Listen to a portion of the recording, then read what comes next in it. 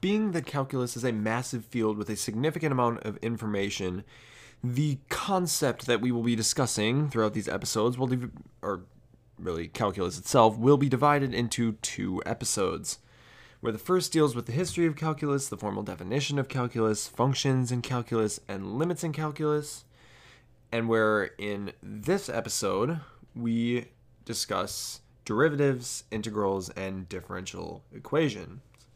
Anyway, welcome back to the 2-part episode on calculus. And as I said earlier, we will be learning about integrals, derivatives, integrals, and differential equations. In algebra, we all likely learned how to find the slope of a line. We learned that to find the slope of a line, we needed to find the change or delta in y, so delta y, over the change in x, delta x. We could also evaluate the slope of a line based upon the variable's coefficient. For example, we know that the slope of a function f of x equals 7x plus 4 is 7, for x's coefficient is 7. If you want to test it out, we can test it out with x values of 4 and 7, sense the arbitrary pattern. It's probably easier to sense the pattern that I'm talking about. I'm alluding to something with the 4 to 7 values. But anyway, the change in y in this interval would be 21, and the change in x would be 3. Thus, the slope of the function f of x is 7. That's just one example. You could do it from 13 to 16, for example. I'm not going to evaluate that, but I'm pretty sure we know. Like 192 plus 4 equals 196. 16 times 7. Is 16 times 7 192? It actually might not. It definitely is not. 16 times 7 is definitely not 192. That's 16 times 12. That would be 112. Yeah, 112. Okay, that doesn't matter. Unfortunately, though, unlike linear functions, we cannot evaluate the slope of a curve with the delta y over delta x in that very simple way. Technically, we still can. We can find the slope of the secant line, so between 2 points, but we can't necessarily find the slope of a tangent line with that particular example. We can't find it that way. So we must basically stop worrying about universal slopes and rather find universal slope functions. That's a better term for it. So we try to figure out something known as instantaneous change. So delta y over delta x at a very specific point. So at x equals 4 in the arbitrary function f of x. Formally, the derivative is defined as the instantaneous rate of change in a curved slope. So for example, at x equals c, well, this is more of a formal example. At x equals c in the nonlinear function f of x, the derivative would be the slope of the line tangent to the point c, f of c. A tangent line is linear, thus we have an actual slope at a particular point, and thus we have the derivative of f of x at x equals c, which is represented by f prime, or f apostrophe, I like to say, of c, so f prime of c. 2 lines you may hear of, and you already heard from me, and you will hear from me later in this episode and throughout probably the rest of your mathematical life, are the tangent line and the secant line. The secant line joins 2 points on a curve to form a general slope, whereas the tangent line connects with 1 point to give a rate of instantaneous change, or slope, at a particular point in a curve. In a linear function, the tangent lines and the secant lines are the same, but in a nonlinear function, in a curved function, in a curve, f of x equals x squared, for example, the secant line between -2 and 2, when x equals -2 and x equals 2, is not the same as the secant line at x equals negative, or as the tangent line at x equals -2 and the tangent line at x equals 2. Now we can actually evaluate it. The derivative with respect to x of x squared is 2x. 2 times 2 equals 4, and 2 times -2 equals -4. So the derivative at -2, x equals -2, is -4. Thus, that means that it's going down -4. It's going down 4. If you were to sketch a tangent line, you would get that the function is going down 4 for every 1 right unit. This is a linear tangent line, though. This is instantaneous.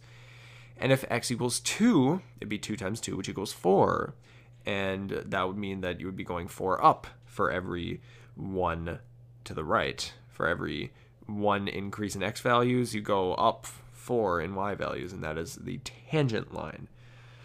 But the secant line, on the other hand, is 0, because you are getting the slope between 2, and it's going to be 4, because x squared equals 4. It's going to be 4 minus 4 over 4, which is 0 over 4, which is 0. But yeah, that's basically the difference between a tangent line and a secant line. And it's very important in curved nonlinear functions. Let's just say it that way. Derivatives follow what seem to be very specific formulae. There exist many rules and standards in derivation, not deviation, that help one obtain the derivatives of functions. These include the general basic guidelines to derivatives. It includes addition, subtraction, and multiplication by a constant. I like to call it the constant rule, which basically a constant rule that is not the constant rule in that the constant is not multiplied into the derivative into a function. And other things, of course. There's also the power rule, the product rule, the quotient rule, the chain rule, and the derivatives of trigonometric functions, because that's a completely different thing. But you can figure them out using all of the main rules, specifically, in my opinion, the quotient rule. Now, you can find the trigonometric functions of sine and cosine. You kind of have to graph it to figure it out, but it's definitely something you can do. It's possible. But the big thing is that basically all of the other 4 trigonometric functions are determined by using the quotient rule. So that obviously that's pretty important, but we don't really use the quotient rule. Normally we just go chain rule, product rule instead of chain rule, quotient rule, or yeah. Normally we would go like chain rule, product rule, because the quotient rule is not fun. It's not difficult. It's not difficult. It's just tedious because it's different. It's a lot different from the other ones. It's even different from the chain rule. But anyway, suppose we have the function f of x equals 4 times all of this, x squared plus 14x minus 17. So 4 is multiplied into all of that. Now, technically, we could apply 4 to all of this, but if we were to derive this, find the derivative of this, we could just basically take the constant and put it outside of the derivative operator. So you'd be multiplying 4 times the function of all of that, times f prime of x. That's basically what's happening. So let's say that we are attempting to differentiate x squared plus 14x minus 17, all of that multiplied by 4, at x equals 3. The rules of derivatives, as I said, allow us to take the constant that applies to the entire set outside of the derivative itself, as long as it is being multiplied, of course. Thus, actually technically even divided. Thus, when we apply the derivative operator, our equation becomes 4 times the derivative with respect to x of x squared plus 14x minus 17. Now we also have 2 variables that are being added together and a constant that is being subtracted from the value. In terms of the addition and subtraction of terms in a function, the derivative operator can be applied to all of them separately. Thus, we are basically finding the derivative of x squared, 14x, and negative 17 separately. Formally, this would be 4 times the derivative with respect to x of x squared plus the derivative with respect to x of 14x minus the derivative with respect to x of 17. And of course, we are multiplying all of that by 4, as I said, 4 times the derivative with respect to x of x squared, but it applies to all of it. Now, using the power rule, which will be discussed literally right after this equation is answered, we get that the general derivative for the 2 terms containing the variable x is 4 times 2x plus 14. So 4 applied and multiplied into 2x and 14. But forget not that there also exists a negative 17 that applies to f of x. This leads us to yet another rule of derivatives. The derivative of any constant is 0. Think about it. A constant is a straight line on a graph. Thus, it never has a slope greater than or less than 0. It is only ever 0, and thus its derivative is 0. As a result, our general derivative function is f prime of x equals 8x plus 56. Thus, the derivative with respect to x of f of x at x equals 3 would be 3 times 8, which is 24, plus 56 is 80. So it would be 80. There you go. The next one is the power rule. As was seen with the function that we talked about, x squared, for example, x squared was multiplied into 2x, or was derived into 2x, not multiplied. As was seen with that particular function that represented the basic derivative rules, we applied what was known as the power rule to both the terms x squared and 14x. Most without a background in calculus would probably have absolutely no idea what I'm talking about, so of course it is important that we discuss it. The power rule deals with quite literally everything with variables. Let's imagine, for example, the function f of x equals x to the 11th power plus 3x cubed plus 2x plus 4. If we are to find the derivative of f of x, it is important that we understand the power rule. Abstractly, the power rule tells us that when we have a function f of x, where f of x equals a to the nth power, f prime of x, or the derivative of f of x, a is a variable, not a constant, by the way.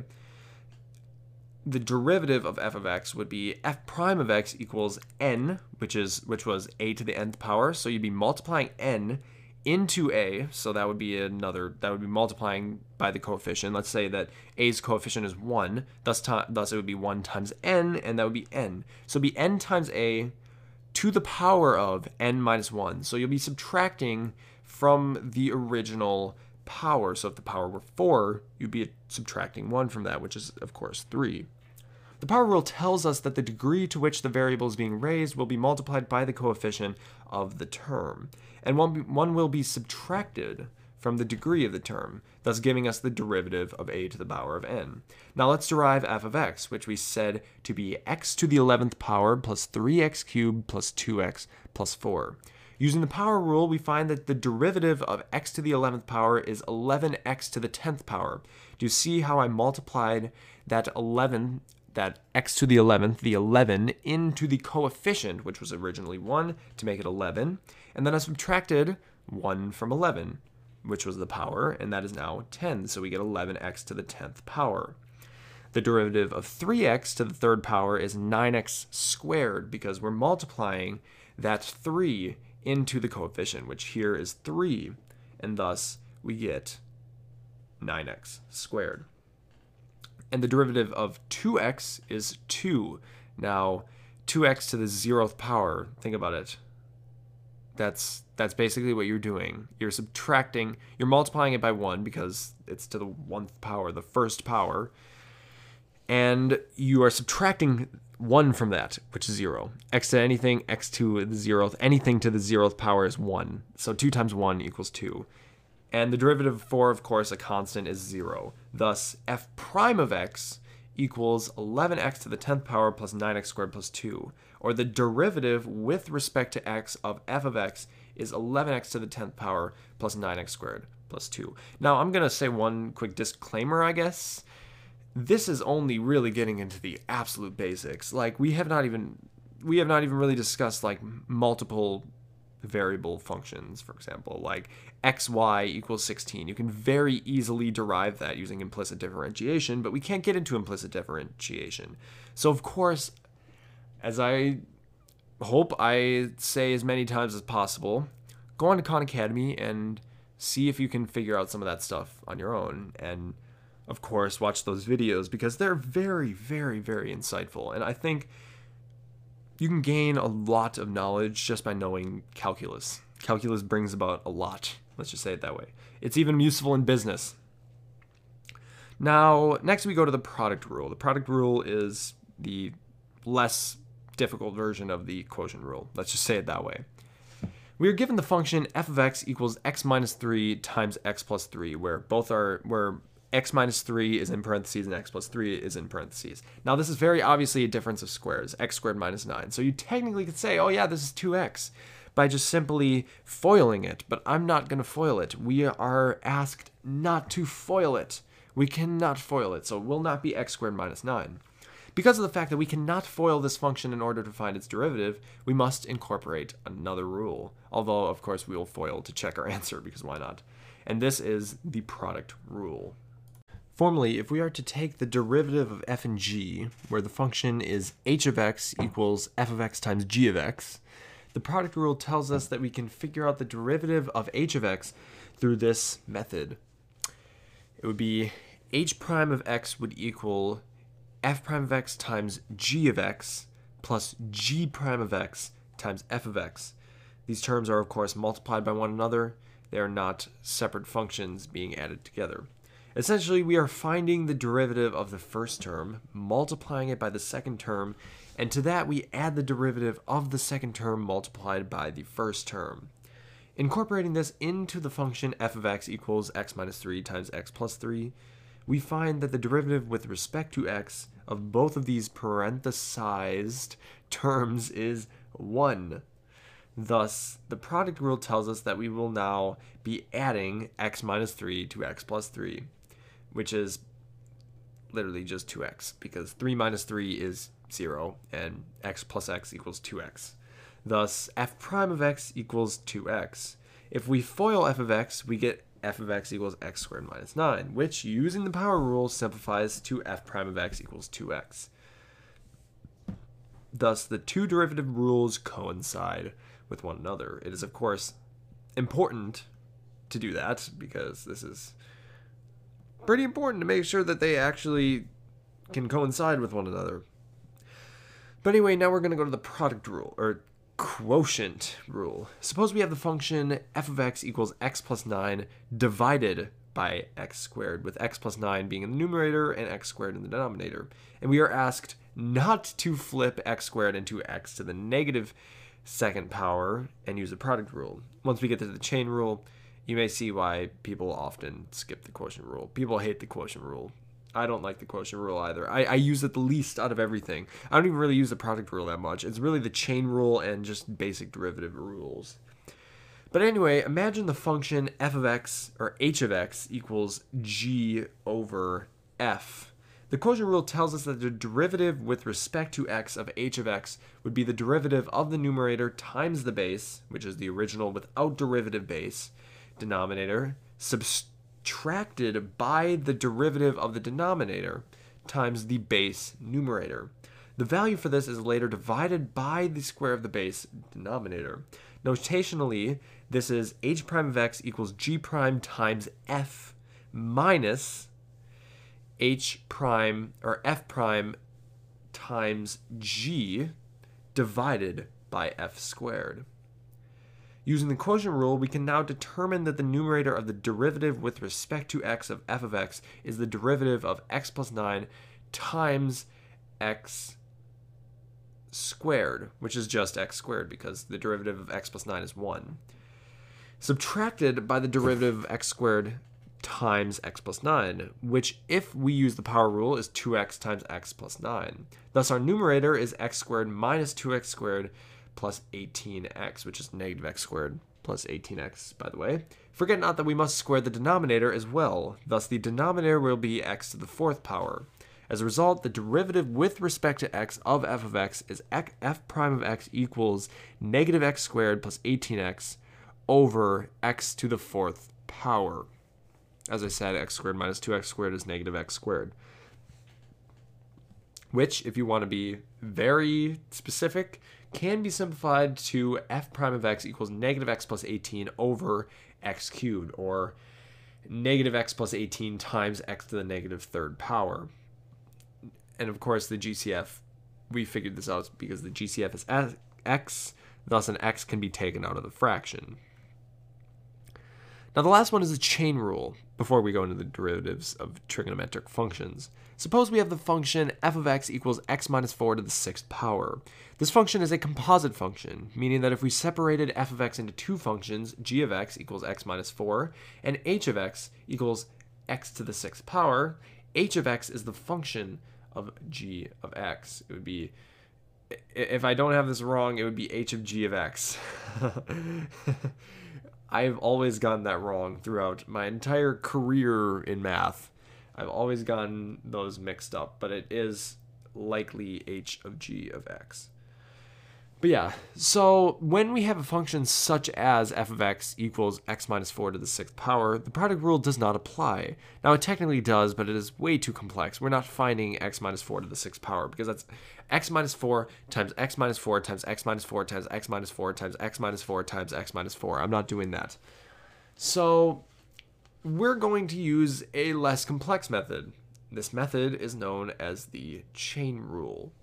So let's say that the function c of x, composite of x, equals f of g of x, or c of x equals f of g of x.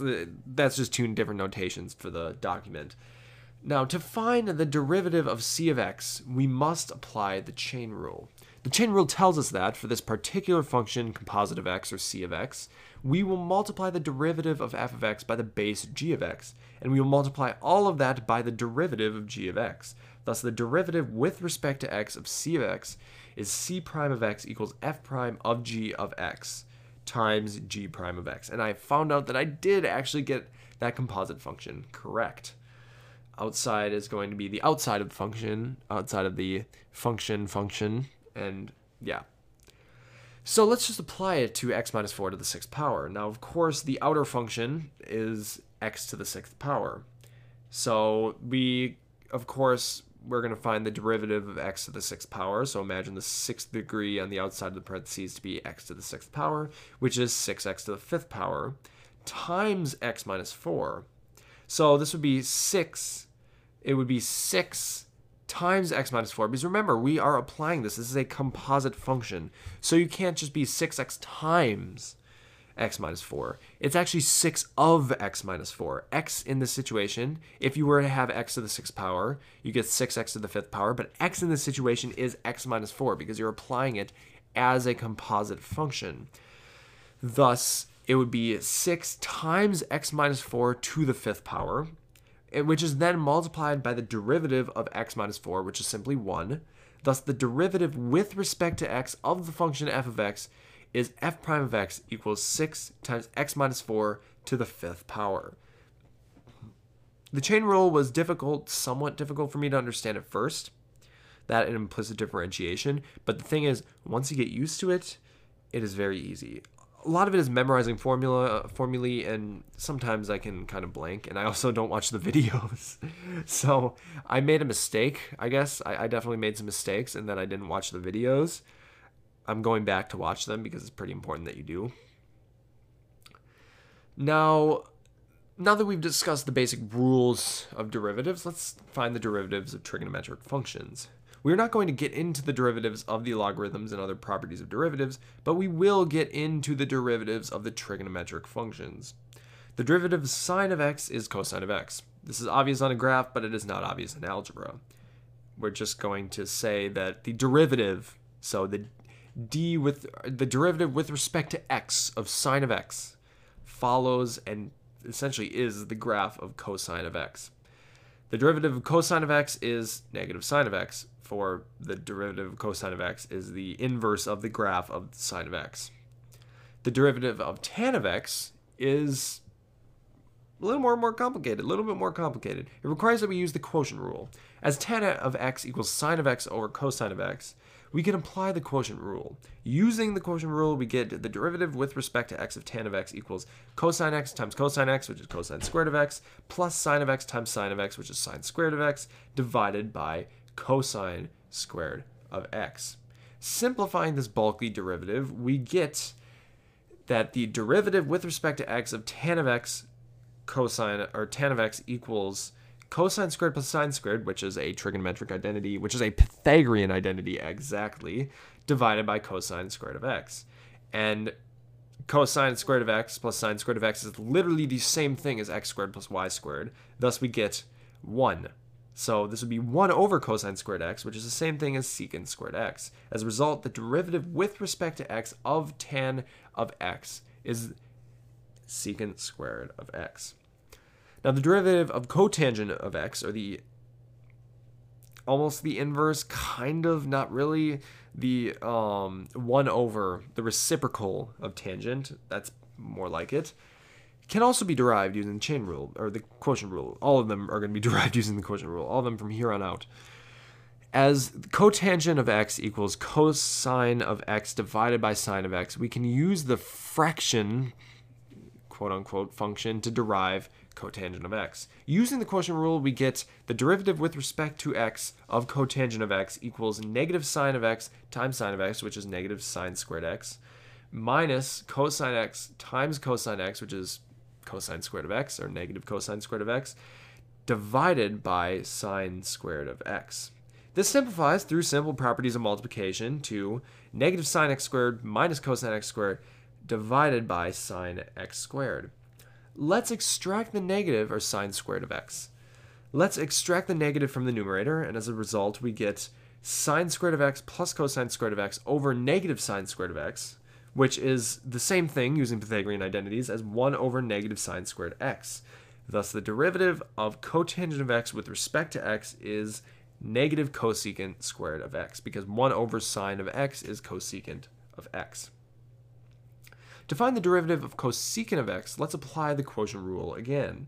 As cosecant of x is equivalent to 1 over sine x, we can use the quotient rule, of course. And applying the quotient rule, we get that the derivative with respect to x of cosecant of x equals negative cosine of x over sine squared of x. If we simplify, we find a negative cosine over sine, which is negative cotangent, and then we also find a 1 over sine, which is cosecant. Thus, our derivative with respect to x of cosecant of x is negative cotangent times cosecant of x. So negative cotangent x, cosecant of x. For the fourth time, we will apply the quotient rule to obtain a derivative, this time of secant of x. As secant of x is equivalent to 1 over cosine of x, we will use the quotient rule. Applying the quotient rule, we get that the derivative of x, of the derivative of secant of x with respect to x, is sine squared, or sine of x over cosine squared of x, which simplifies to tan of x times secant of x, because sine over cosine is tan, and then you have an extra 1 over cosine, which is secant. So yeah, so the derivative of secant of x is tan of x times secant of x. Even all of these derivatives merely scratch the surface of derivation, and as I've said before, I ask all of you to go on to Khan Academy and try out derivation, for it is such an invigorating topic. Now we still have 2 more things to go. This has already been 27 minutes long. I don't think I've ever created an episode this long before, because this will be a very long episode. I think this will probably be more like 40 to 45 minutes long. The integral, it is the second of the 3 things we'll be discussing today. It evaluates the accumulation of change and describes processes such as displacement, area, and volume. The integral is the fundamental operation of one of the 2 fundamental branches of calculus, that is, integral calculus. It is integral calculus, and it's one of the 2 major branches, which are integral calculus and differential calculus. Of course, this is integral calculus. Obviously, the integral is the fundamental operation of integral calculus. The process of finding integrals is known as integration. There exist more than 2 types of integrals, but the 2 fundamental integrals will be discussed in this chapter. There exists the definite and the indefinite integral. There also exists the contour and line integral, but this is a more advanced integral that will not be discussed in this chapter. Even so, I've left a link in the bibliography that describes this operation, and I probably will be doing an episode on advanced calculus, multivariable calculus, in a few months, because I'm going to be doing Calc 3 in probably about 3 weeks, so chances are I'll probably be involved with it pretty soon. It'll probably be a pretty big part of my life soon, so I'll be definitely doing stuff like partial derivatives, for example. They're very stupid easy, but we can learn about those, because those are pretty simple, but you have to have a very strong calculus background. That's one of the biggest things, because it's all about derivatives. But anyway, the definite integral describes the accumulation of change over a definite interval, whereas the indefinite integral obviously describes the accumulation of change over an indefinite interval, or infinite interval. To find the integral of something, we must find what is known as its antiderivative. There are a few major tricks to finding the antiderivative of a function, but a major rule is that there always must be an arbitrary constant, often represented by a capital C, associated with the answer to an indefinite integral. And we'll use that in differential equations. And indefinite integrals yield functions, not values. Thus, an arbitrary constant must be added to the expression. That is, unless one can find the constant through other context clues. The two major tricks are the reverse power rule and the reverse chain rule, aka integration by substitution, otherwise known as U substitution. The reverse power rule is relatively simple. It's basically literally the reverse of the power rule. It is literally the exact reverse of the power rule, basically. We know from differentiation that the derivative with respect to x of a, where a is a variable, to the power of n equals n times a to the nth power minus 1, or times the n minus 1 power. In terms of integration, the power rule is basically opposite. It's a reverse power rule. Suppose we have the function n times a to the n minus 1 power. To find the antiderivative of this function, we must add 1 to the power, so it would be a to the n instead of a to the n minus 1, so you'd add 1 to negative 1, and negative 1 plus 1 is 0. And we must divide the coefficient by the power.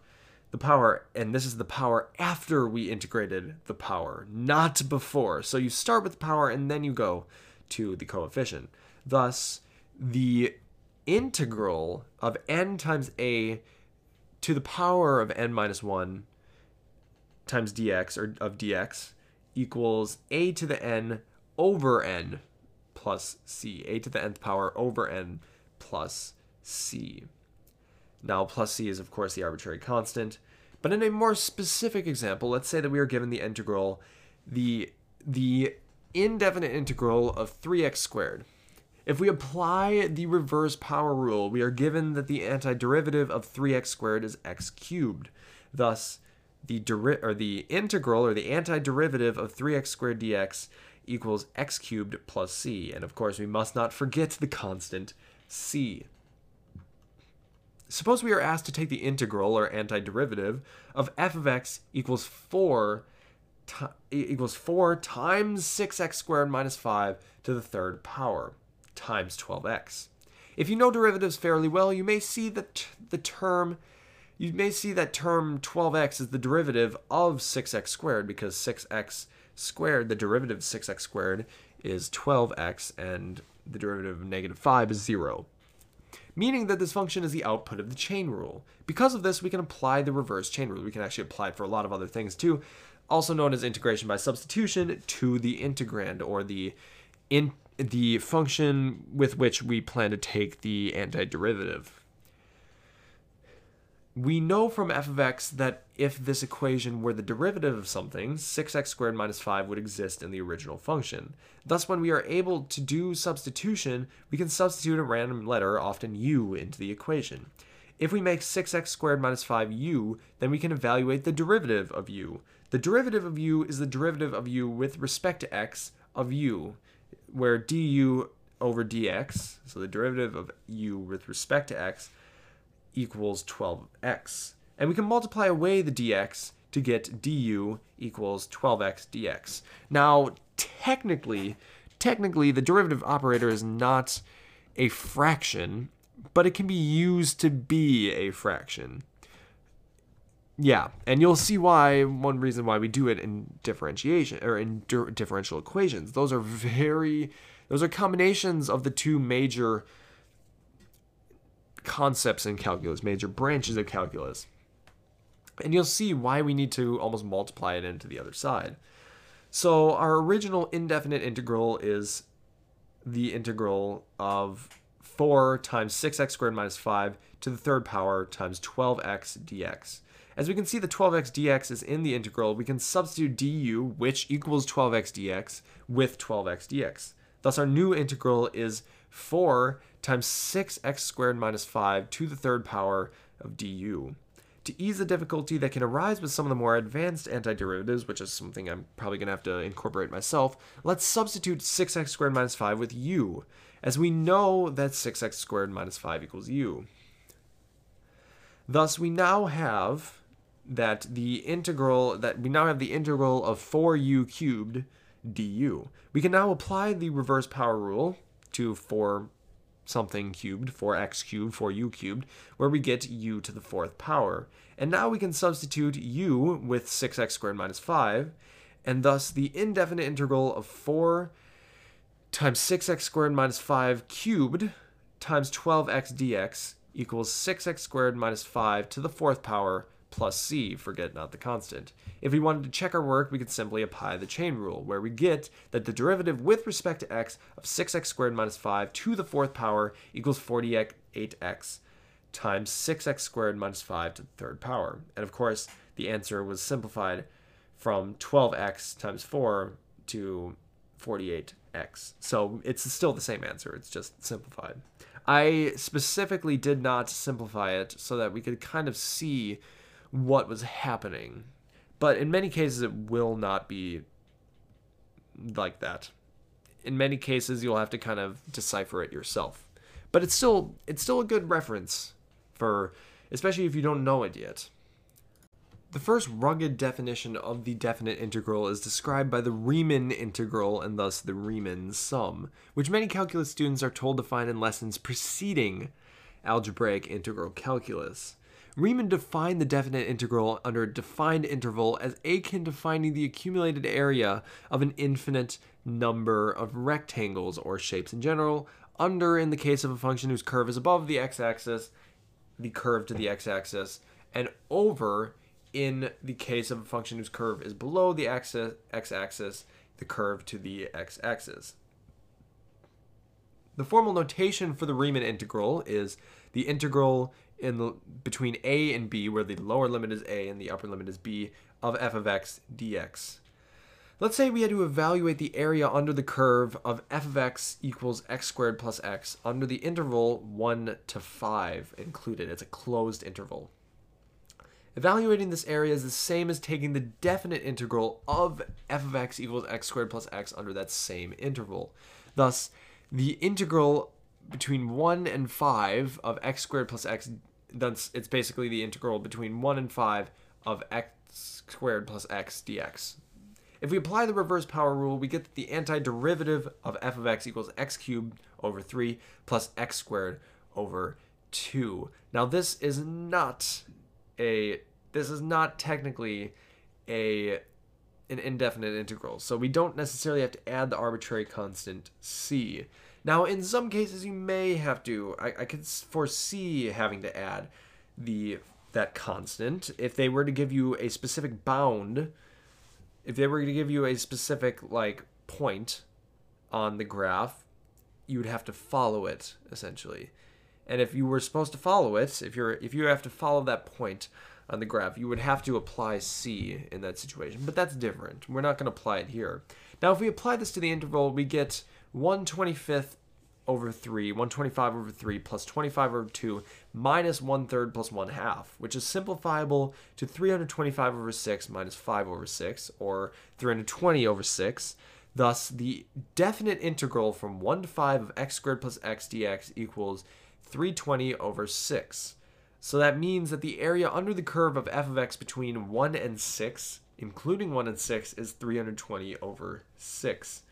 Now, we are subtracting the value of the antiderivative of x at 1 from the value of the antiderivative of x at 5. So if you saw it and it seemed a little abstract, that's why. That it was a little odd, of course, no question. Now, there are two fundamental theorems of calculus that relate the integral and the derivative to one another, and they also relate in general the integral and the definite integral and the indefinite integral. The first fundamental theorem of calculus states that the antiderivative over a defined interval of some function, or the definite integral of a function, can be obtained by subtracting the general antiderivative obtained with an indefinite integral applied to the lower bound from the general antiderivative applied to the upper bound. This is connecting the definite integral with the indefinite integral. The second fundamental theorem of calculus states that the integral of a function can be determined by finding its antiderivatives. This is essentially saying that f of x, capital F of x, equals the definite integral from a to b of f of x dx, or that f prime of x, capital F prime of x, equals lower case f of x. Connecting integration with derivation, we could say that f of x, capital F of x, equals the indefinite integral, or antiderivative, of lowercase f of x. And thus, capital F prime of x equals f of x. Now those are the fundamental theorems of calculus. That was probably the one major thing that I really did have to look up in this episode. Most of it I could do on my own because I'm basically just teaching things I already knew. And I haven't done that before on this podcast before. This is definitely new. The biggest thing I did with this podcast was to make sure with these 2 episodes were to make sure that I could gain a stronger understanding of calculus, for I'm going to be skipping it next year. So I need to know what I'm doing, right? Because I want to skip another grade of math. So, that is basically what I decided to do, and I need to make sure that I have a good understanding of it. So I thought might as well put it on the podcast, and I can give the very basics of calculus in a very short period of time, and of course send the document over because it's calculus, and calculus is not simple. This is basically a condensed version of about 550 to 2,000 minutes worth of videos. So if you're having trouble understanding this, which I'm sure if you don't have a calculus background, you probably are, I would just say that go onto the doc, go onto Khan Academy, and do some research yourself, because it'll definitely help you. My goal here is to just inspire you to do more research. I can't give you all the research because when it comes down to it, I'm 16. I'm not going to be able to give you the information an expert or a professor will be able to give you. I will not be able to give you a fundamental and sophisticated conceptual understanding of something by myself. This is a 30-minute podcast. I simply am trying to inspire you to learn yourself, because it's important that we work to teach ourselves and learn more about the universe. And my goal in this is, of course, to inspire you guys. So my goal in this episode even is to inspire you guys to go on Khan Academy and learn calculus, because again, I would highly recommend Khan Academy. I'm not sponsored by them, but I would love to be sponsored by them, because I would proudly sponsor them, because I have gained a lot from Khan Academy. They're a very, very good site, and I highly recommend them. But anyway, let's go to the last concept we will discuss. Certainly not the last concept that exists in integration. Like, I'm doing parametric equations right now, for example, and I'll be doing infinite series tomorrow. So basically, it's not the end. There's definitely a lot more, but we're just going to do differential equations for now. A differential equation in simple terms is an equation that represents the derivatives of one or more functions. There exist 3 major types of differential equations, only one of which will be discussed today. The reason we will not explore partial or nonlinear differential equations is because they are both Calc 3 topics, meaning that I will not be able to explain them with math as I have throughout this chapter. So we're going to explain it with math, and we're just going to do an ordinary differential equation. An ordinary differential equation is a differential equation that contains an unknown function of a real or complex value of x and its function. We solve for the function that contains that derivative by finding an ordinary differential equation. The partial differential equation contains multiple variables. It's a multivariable function and their derivatives, which means that we have to solve for multiple variables functions, not one variable's function. A nonlinear differential equation solves for the function of an equation of a nonlinear function. So technically we're doing 2, but technically we're doing 2, but nonlinear can get more advanced than just that. So technically we are doing 2, but yes. So solving a differential equation is not actually too difficult, but it applies everything we've already learned in calculus. Suppose we have the separation of variables, differential equation, dy of dx, the derivative of y with respect to x, equals 2x over 3y squared. Yes, this equation looks freaky, but it remains very simple. To solve for this differential equation, we need to match the derivative of each. We are going to pretend that dy over dx is not a function, but rather not a derivative operator, but rather a fraction variable with its terms. So we need to match the derivative of each variable with its terms, with its same variable terms. This means that we will multiply away 3y squared from 2x over 3y squared and multiply dx into what is now 2x. And we get 3y squared dy equals 2x dx. You may ask, why do we do this? One may immediately see that the only thing in these two equalized equations, equivalent equations, the only thing that is not there is the indefinite integral, and that is what we will be doing next. We will be finding the indefinite integral of both sides. So we will be integrating both sides. Never thought you'd hear that in your life? Well, now you did. So it is clear that we must find the integral of 3y squared dy and the integral of 2x dx. Integrating both sides of the differential equation, we get y cubed equals x cubed plus c. You're always supposed to add a plus c to the right side, as in the independent output side of the equation. Now we must simplify to obtain the function we obtain from this differential equation. Now we must take the cubed root of the right side of the equation, because we had y cubed equals x squared plus c. So doing so, we get y equals the cubed root of x squared plus c, where c is inside the cubed root. So, of course, c must be in the root of the equation, for we add it before simplifying anything. This is important. Thus, the answer to the differential equation of dy equals derivative of y with respect to x equals 2x over 3y squared is y equals the cubed root of x squared plus c. So differential equations apply everything in calculus to their solutions. We use the two fundamental branches of calculus, integral calculus and differential calculus. We get a differential equation, a derivative operated equation, and we apply integration to obtain the original function in order to obtain their solutions. However, the mere existence of differential equations lay in question, for their solutions can often be unclear and not understood to exist at all. Yeah. But anyway, as is likely understood by the sheer size of this chapter and the sheer size of this episode, because it's at 46 minutes right now, I think. Calculus is a massive branch of mathematics, but my favorite so far. I've really loved learning it to the point at which I do it outside of school. Characterized by numerous operations and even more applications. We have not yet even scratched the surface of the 20-mile in diameter iceberg that is calculus, even with a chapter like this, or a set of episodes like this. Thus, I encourage you all for the third time to go on Khan Academy, as I did, and go through all of the calculus. It is certainly not always easy. Typically, especially if you do not watch the videos. That was the biggest mistake I made as I finished up with AP Calc AB, because I had to teach myself it, and it's not easy to teach yourself something when you don't watch the videos. But even so, it was invigorating and enlightening. Math never fails to excite if you give it the chance to excite you. For it remains the fundamental language behind the mechanics of the universe. Anyway, thank you all for listening, and as always, have a good morning, afternoon, evening, and night.